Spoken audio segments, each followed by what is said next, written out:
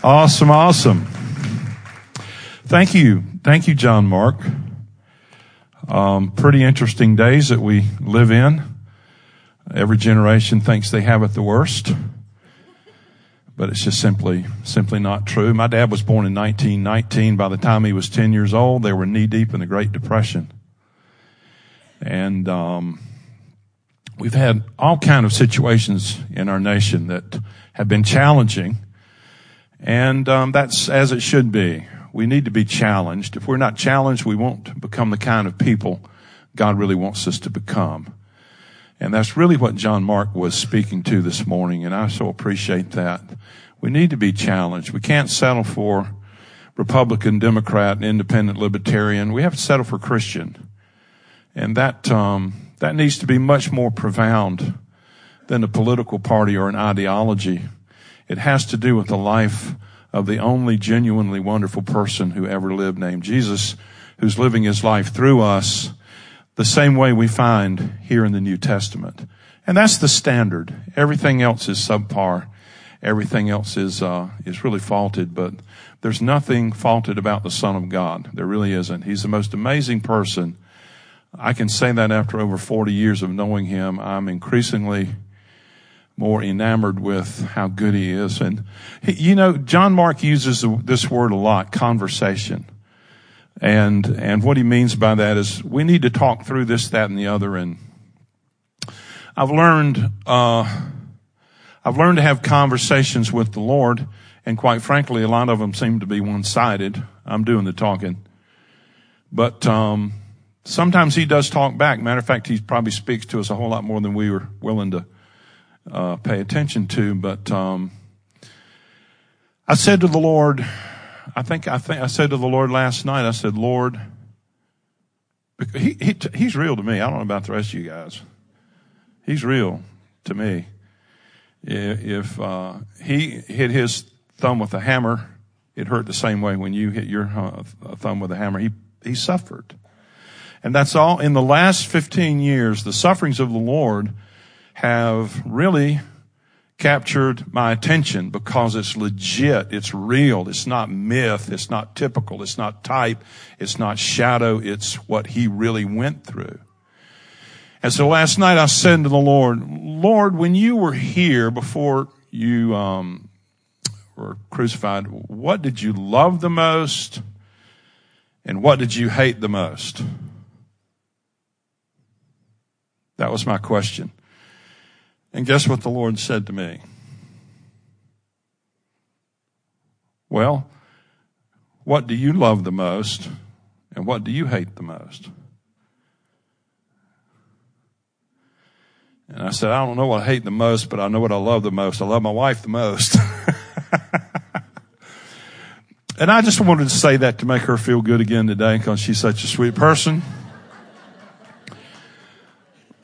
But really, we're not talking about worshiping a book or joining a group or signing up for a code. We're talking about a relationship with a living person who really wants to talk to us and really wants us to talk to him, because that's really one of the keys to transformation. It's relational. So one of the things that has really intrigued me, and you can see Isaiah 53, 1 through 5 up above us. But one of the things that's continued to intrigue me is how disadvantaged Jesus was when he came. He was very marginalized. Robin, why do you believe that? I believe it because of what we're going to read here, Isaiah 53, 1 through 5. Let's read that together. Why don't you stand up? It'll be a welcome change from not standing up. Who has believed our report? To whom has the arm of the Lord been revealed?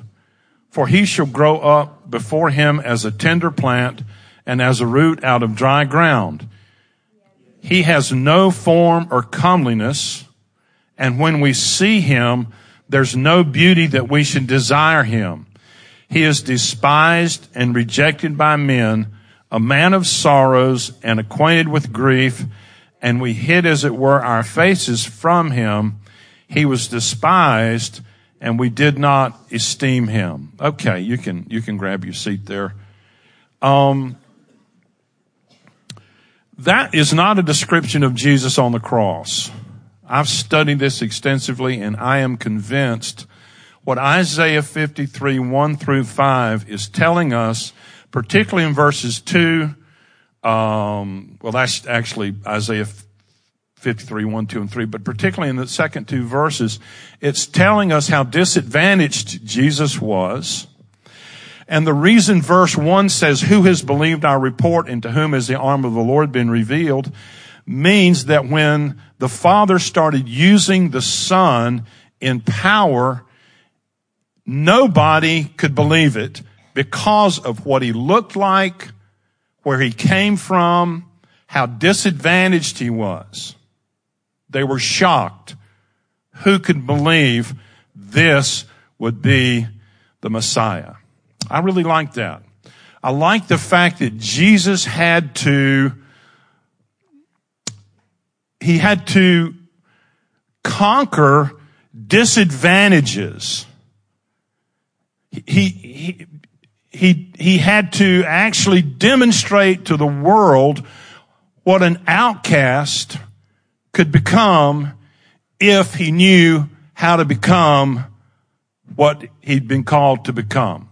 You know, here's what I've said. I'm intrigued about how disadvantaged Jesus was, and yet how through the love of the Father, are you paying attention to me?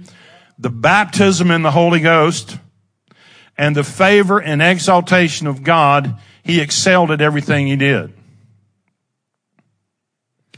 He was the most well-adjusted man who ever lived. I mean, come on, he had to be. He was the Son of God. How is it that the person who's the most disadvantaged can become the most well-adjusted? How is it that a person who is born in essentially impoverished conditions, who is basically not handsome, according to what we read, not good looking, according to what we read, despised, according to what we read, not a part of an elite group of people that would be appreciated by the movers and shakers of his day, how could a person like that become the most remarkable person who ever lived? Now, here's what that does. If he could do it, you can do it. There's a witness out of the mouth of babes and sucklings, ordained praise and strength. What do you mean, if he can do it, we could do it? He was a son of God. Yes, he was a son of God, but he came as a son of man. He essentially gave up any edge he could have had as God to demonstrate, really this is one of the reasons he came, to demonstrate how people could live if they knew what it took, or if they knew what their invisible advantages really were.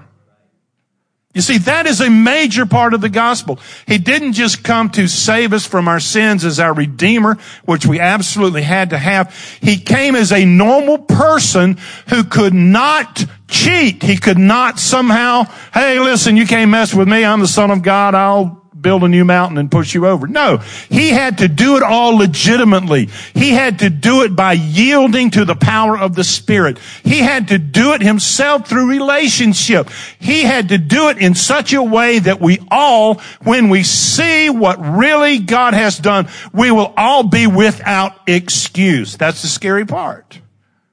If you say, I can't do it, I'm too weak, the Bible says he gives more strength to the weak. The Lord said to the weak, say, I'm strong. Jesus himself said, I myself can do nothing. He actually saw weakness as an asset. He was a little different. His disadvantaged beginnings. I've covered this several times. Actually, last week, if you weren't here, how many of you are not here last week? Tell the truth. I know. Okay, I'm just messing with you. Matt Peterson had such a great message that's on our website about preconceived ideas are sort of the foundation and basis for most disappointments and a lot of heartache. You should really go back and hear what Matt said. It was really, really good. But what I was saying is we also have some of these other messages. But when you read Isaiah 53, When you look at the disadvantage, I mean, nobody's talking about the disadvantaged Jesus. Great theologians, great students of the Bible, and I don't mean that in the sense that I disregard theologians or great students of the Bible. No, but people that have poured through this text in Isaiah 53 have basically come up with this conclusion. Jesus was utterly disregarded. He had no natural benefits to aid his success. There was nothing in his personal appearance to make people like him.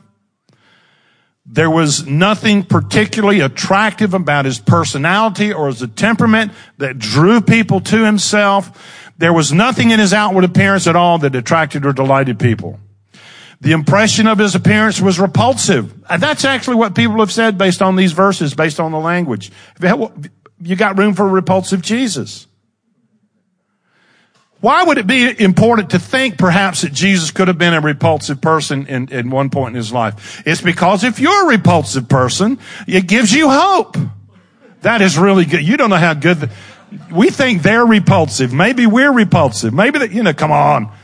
I'm having fun all by myself apparently, but by worldly standards, he was repulsive. Men would forsake him. Martin Luther actually put it this way. Men estimated him at nothing. Now, why would I keep bringing this up? Well, I would keep bringing it up because, in essence, if Jesus could do it, you can do it. If he knew how, you can know how. You don't have to settle for who you are. Isn't that good news? You don't have to settle for who you are. You get to settle for who he can be in you.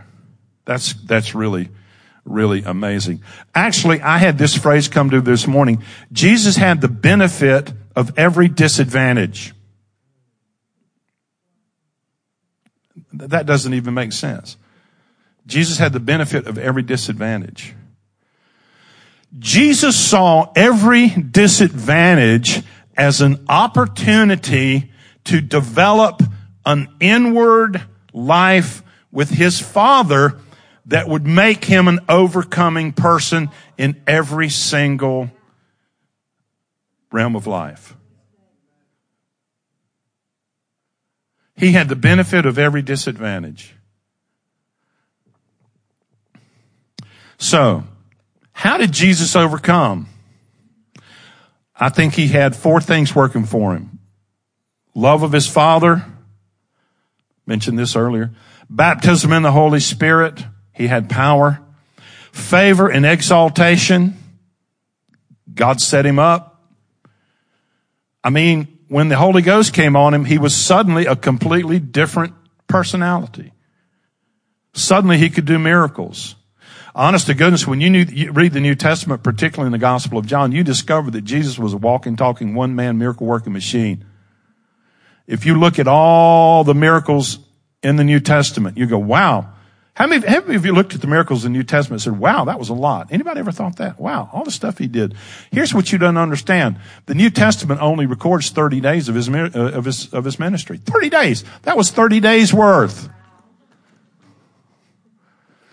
He was so gifted. He had been so exalted. He had so developed what he knew how to develop. He was so connected to his Father's love. You know, when you're disadvantaged, you're going to respond to people poorly. Anybody figure that out? He didn't respond to people poorly as a disadvantaged person because he knew who he was. He did not take a poll of his friends, neighbors, or peers to determine who he was. He got that from one place and one place alone, and it was not from Facebook. It's from his Father. From his Father. His Father loved him. He loved his dad.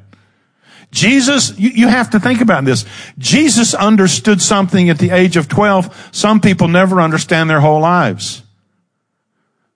They went to Jerusalem to celebrate the feast, and everybody goes home. Apparently they were traveling like by tribes.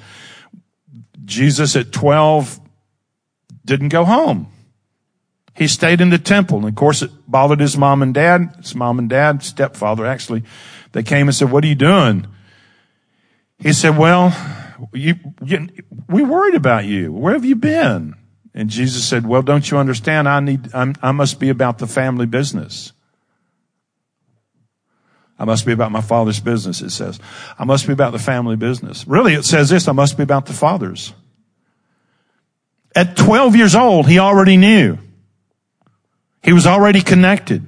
He was already developing that inward life to the degree that outward circumstances could not dictate to him who he was. We're looking for everybody to like us. We're looking for every advantage in business. We're looking for every little thing we can get so we can make it, and it doesn't really work. Because the people you depend on let you down. You can't depend on people.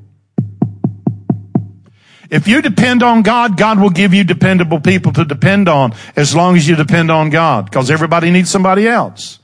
But when you stop depending on God, I'll trust you, trouble's coming.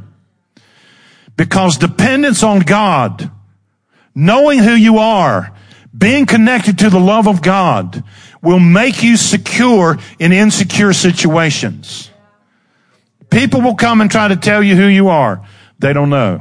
They don't know who they are. If they knew who they are, they quit trying to tell you who you are.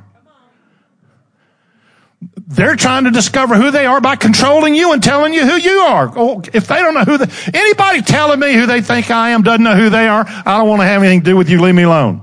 I got enough trouble all my own in here in this little world. You leave your world out of my little world. I'll tell you who you are. You're the guy that's not going to tell me who I am.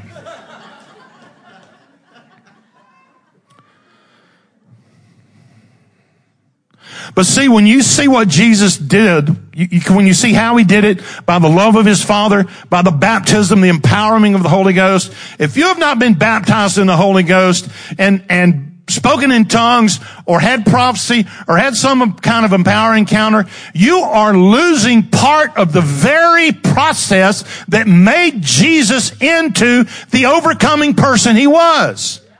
And we wonder why the church lives at such a low ebb. We're not accessing what God has for us to access. We're too busy arguing over whether or not we should have it. Arguing again. People are just, and I'm a person. I'm in this whole category I'm getting ready to talk about. I put this thing, I don't think the way some people think. And I've earned the right to think this way because of what I've been through personally, as have others of you who've lived lives. So, I made this comment on poor old Facebook, you know. I made this comment. I don't pick fights with people. It's just stupid. I try to say stuff that I think might help somebody. Anything you see on Facebook that I put out there, I'm trying to help somebody. Who? I don't know. Whoever reads it. I know they need my help. I wrote down, when Jacob heard that Joseph was dead, he was heartbroken for 22 years. That's the story of Jacob and Joseph and the 12 sons of Jacob. Sons of Israel, same person. Then I said, basically, but Joseph was not dead. So, what broke Jacob's heart for 22 years? It was a thought. It wasn't his son's death. So I make this point. It's your thoughts about things and not your experiences that determine how you feel and who you are. And some beloved knucklehead gets on Facebook and tells people, Robin doesn't know what he's talking about, don't listen to him. And I'm thinking, I don't care if you feel that way, but you don't have a right to jump on my Facebooks and tell people not to listen. So here's what I did. Donna's cringing. I liked what he said about me.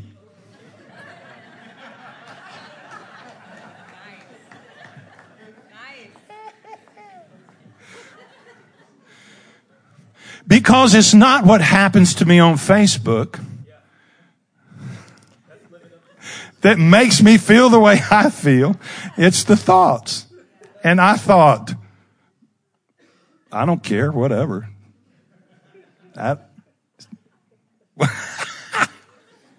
He did not know what to do.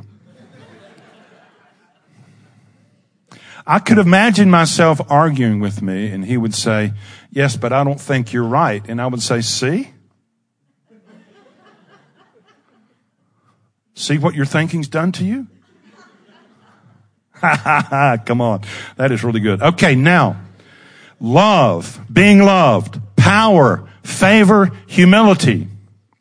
Those are the characteristics that made Jesus great. Now, here's a problem. My dad used to say to me when I would complain or not be thankful. Now, that was the dad that was born in 1919 that lived through the Great Depression. He would say, Robin, some people just can't stand prosperity. Well, that was the people he was talking to. Meaning that some people aren't able to be happy with what they have, which is often the key to increase. You see, if God has given you something and you're not appreciative, why would he give you something else? Now, he does because he's so good, but there's a point where he probably won't. Because it's hurting you, not helping you. It's making you, it's reinforcing your sense of entitlement, which is harming you. Is that making sense? It's really true. It's really true. My dad grew up, I mentioned the Great Depression. His daddy was a doctor and a farmer. Many times his patients couldn't pay him. Many mornings they'd come out the back door and find a side of ham or 2 dozen eggs or a box of vegetables or someone left to try to pay off whatever my grandfather did for him. But see, current generational challenges are this: the temptation to be ungrateful.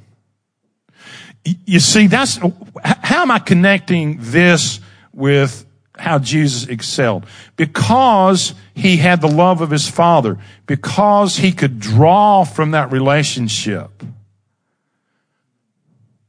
he withstood the temptation to be ungrateful. Now, here's the problem with preaching the love of God to an entitlement generation. Let me say that again. That wasn't that clear. Here's the problem with preaching the love of God to an entitlement generation. They think they deserve it. Well, of course he loves me. Why shouldn't he? And where's my new car? But see, grace only works grace only does its best work in the heart of people who know, I do not deserve this. I don't deserve this. That's where grace works. You see, if you're not a grateful person, quite frankly, you just don't get it yet. It's not like add gratefulness to some of your other job skills because it'll make you a happier person. No, it's this. You don't deserve anything, ladies and gentlemen. You don't. You don't. You've got a Savior who paid a price for you you could never pay for yourself, to get you out of a mess you didn't even know you were in. That only in eternity you may discover how deep and profound that mess truly is. But see, grace doesn't work with a generation of entitlement. They think they deserve it. Why shouldn't my life be good?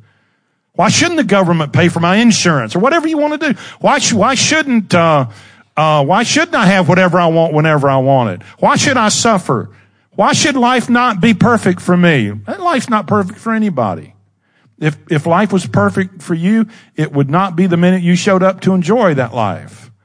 Life's not perfect. People suffer. They do. You need to suffer. And you need to suffer. We really do. We need to understand what it feels like to feel like other people when they don't feel good. I grew up son of the South. I've been in the South all my life. I hate to admit this, but it's just absolutely true. I didn't have an African American acquaintance until I was in the 8th grade. Our schools hadn't integrated until then. But just met just great people. And see, we can't appreciate someone else's plight until we can experience something similar to that plight. Now, the first time in all my life I was ever the only white guy in the midst of a big old crowd of African American people was when I went to a Miles Monroe conference in the Bahamas. And I was the only white guy there. No, me and this other guy that took me, we were the only two white guys there. And I thought, oh, this is how it feels. But really it wasn't how it feels. They were all being nice to me. So I still hadn't gotten the full benefit. But when John Mark talks about refugees and the aliens, we have to have some kind of experience at some point to begin to feel something other people are feeling, or we won't do anything for anybody. We just want some more stuff. We just, how come God won't give me more stuff? See, when John Mark was talking this morning, I had thought some very, very similar things. How many people who are really upset about this problem have ever really done anything for a different people group that were in need? I know I admire people that have adopted children.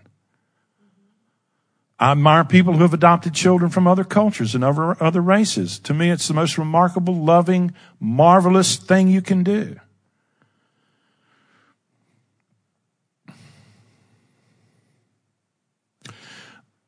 But a mentality of entitlement, and I've had my own share of that. That's why I can recognize it sometimes so easily.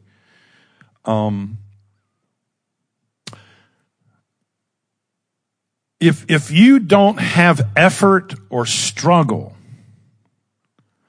you oftentimes don't appreciate or respect what it is you have. And see, I could say, oh, the love of God is awesome, it's amazing, and it is, and it will solve all your problems, and it will, but it's got to work all the way down through your life until you are capable, because of the depth and the profundity of that love and that relationship, deal graciously with struggle, with temptation, with differences in opinion, and with everything that may come at you. It's got to go that deeply in our hearts. Through the struggle of his early years, Jesus learned humility and obedience. There was a verse I read out of Hebrews. I may actually have it up here. Yeah. Do I have Hebrew? Maybe I don't. Is this making anybody dizzy yet? Uh-oh.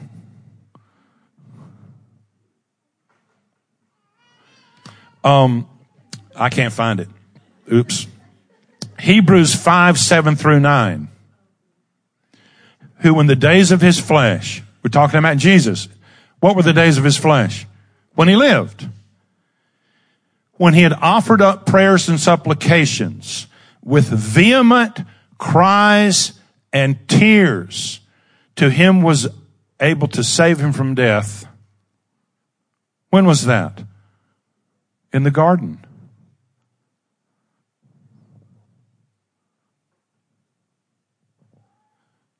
In the garden.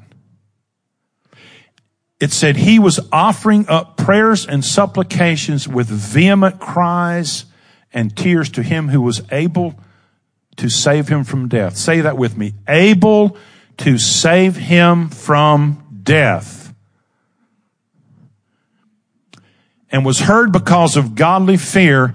Though he was a son, yet he learned obedience by the things which he suffered.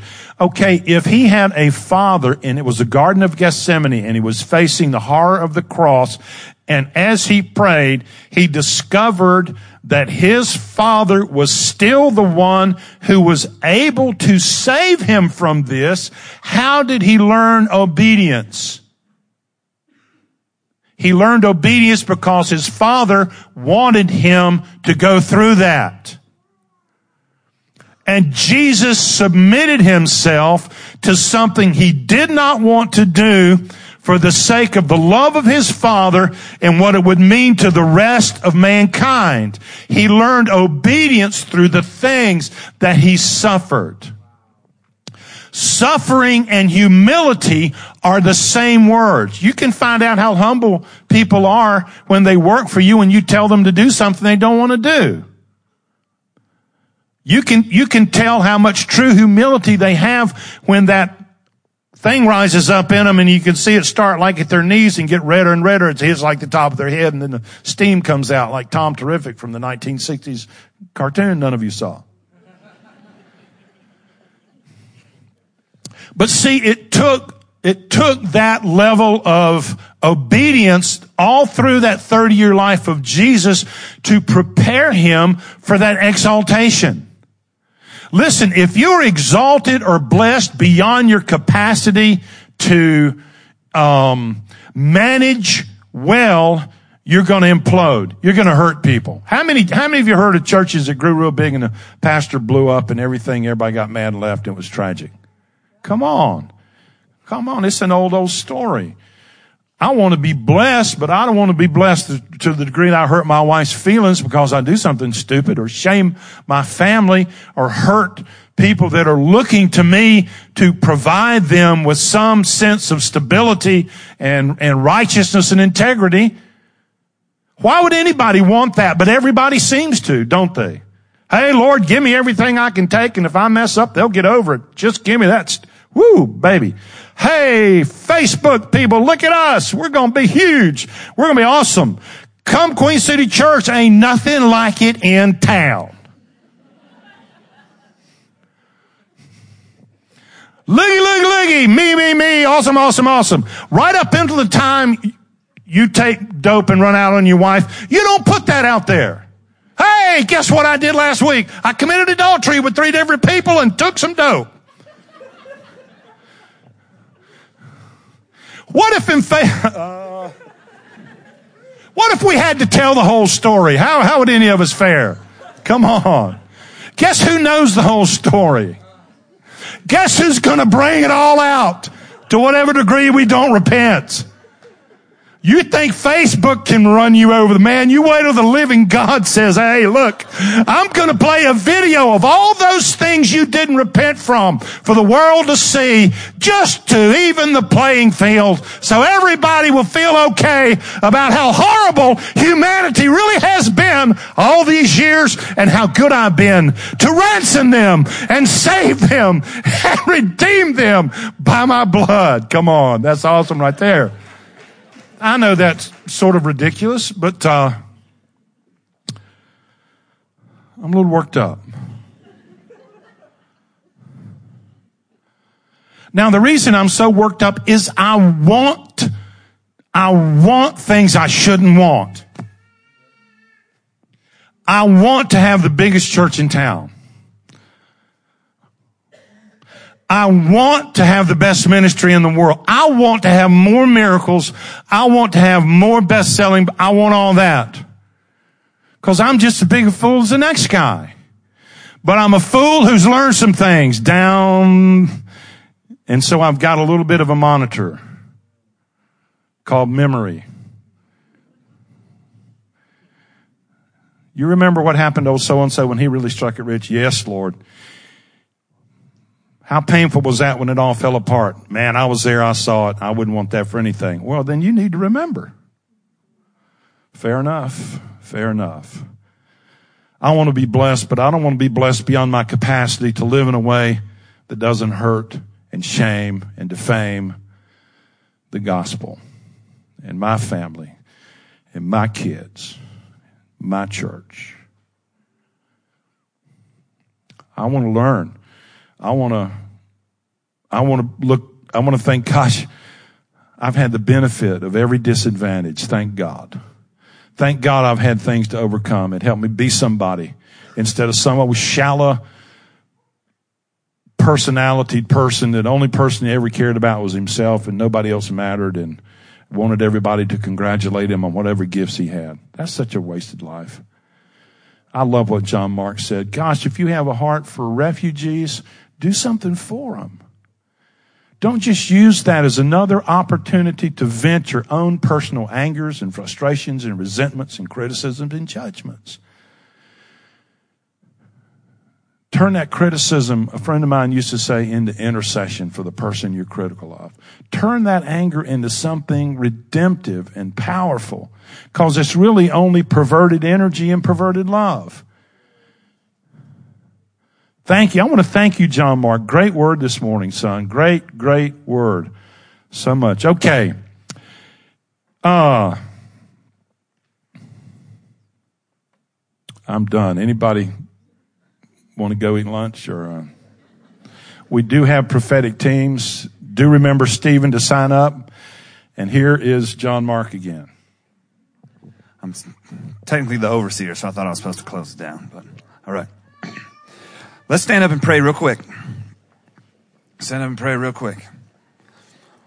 I believe that gratefulness is not just the key to fullness. Gratefulness is the great fullness, because we are full. And if we're living, we've won the lottery. And the question isn't why people have to die. The question is, why do we get to live? The question isn't, why is life so hard? The question is, why is life so good? Asking the wrong question. So, Lord, right now, Lord, we just want to acknowledge the great fullness, our great fullness, the fullness of life, of breath, of goodness that you've given us, Lord Jesus. And the answer to entitlement is not guilt and shame. That's actually kind of the path back in that direction. The answer is gratefulness. Is acknowledging and understanding and seeing how full and wonderful life really is, even at its worst. So, Lord, we thank you. We thank you because you're good, and we thank you because you've given us good things, Lord. And we thank you that we are full of life, strong and alive. We thank you for your presence. We thank you for all the thoughts that you have for us. We even thank you for the pain we've had. We know that you don't like to cause us pain. We know that you don't cause us pain. But pain has been a part of us, Lord, and we thank you that that pain has created good things or is creating good things. And we just thank you that you're so good that you take the worst things and you can turn them into something good and beautiful, Lord. We give no honor to the pain or the bad situations, but we give the thanks to you, Lord, because you have the ability to turn those into beautiful things, Lord. In Jesus' name. Thank you so much.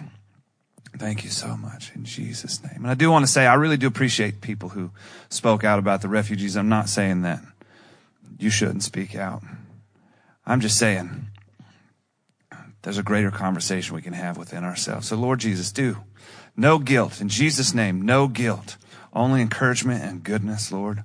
I pray that no one would feel bad or angry or frustrated or guilty, but we would feel empowered and encouraged and excited about what we can do and who we are and what we have to say and what we have to do with our lives, Lord, in Jesus' name. Amen. Do we have prophetic teams again? Yes. We have prophetic teams. If you want prayer or prophetic ministry, meet right here. Is this the right spot? Somebody? All right. This will be it. All right. Have a good week.